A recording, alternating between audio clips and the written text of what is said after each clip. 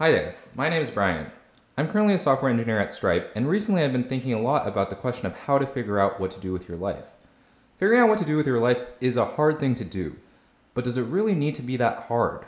Why isn't there an algorithm that tells us exactly what we should do after college?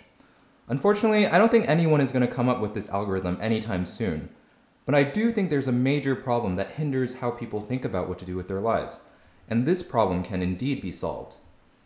In a world of perfect information, every college student, regardless of whether they go to community college or Harvard, would know exactly what every possible career path entails. You would know exactly how much money you make going into Wall Street as an investment banker, or becoming a doctor at your local hospital, or going to product management at Google.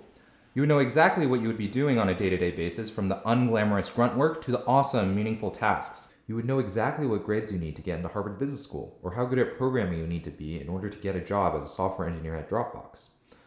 I can't come up with a good reason for people not to have access to this kind of information.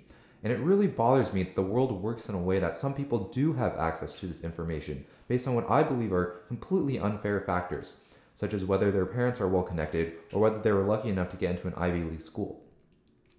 After thinking for a while about how I could possibly make progress on this problem, I've decided to start a podcast. The plan is to interview a diverse range of people, starting with fresh college graduates, and to learn about their stories. I'm personally very interested in hearing about things such as how they decided what to do after college, what factors did they think about, and when did they figure it out. I'm also curious about what the common misconceptions are about their current job or position. Are the stereotypes true for things such as being a lawyer or being a doctor? And how would they have done college over again if they had the chance? I've already had the opportunity to interview a couple of awesome people for the podcast, including a rotational product manager at Facebook and an analyst in private equity. This is very much a work in progress, so if you have any feedback on how to improve this podcast, you should definitely shoot me an email.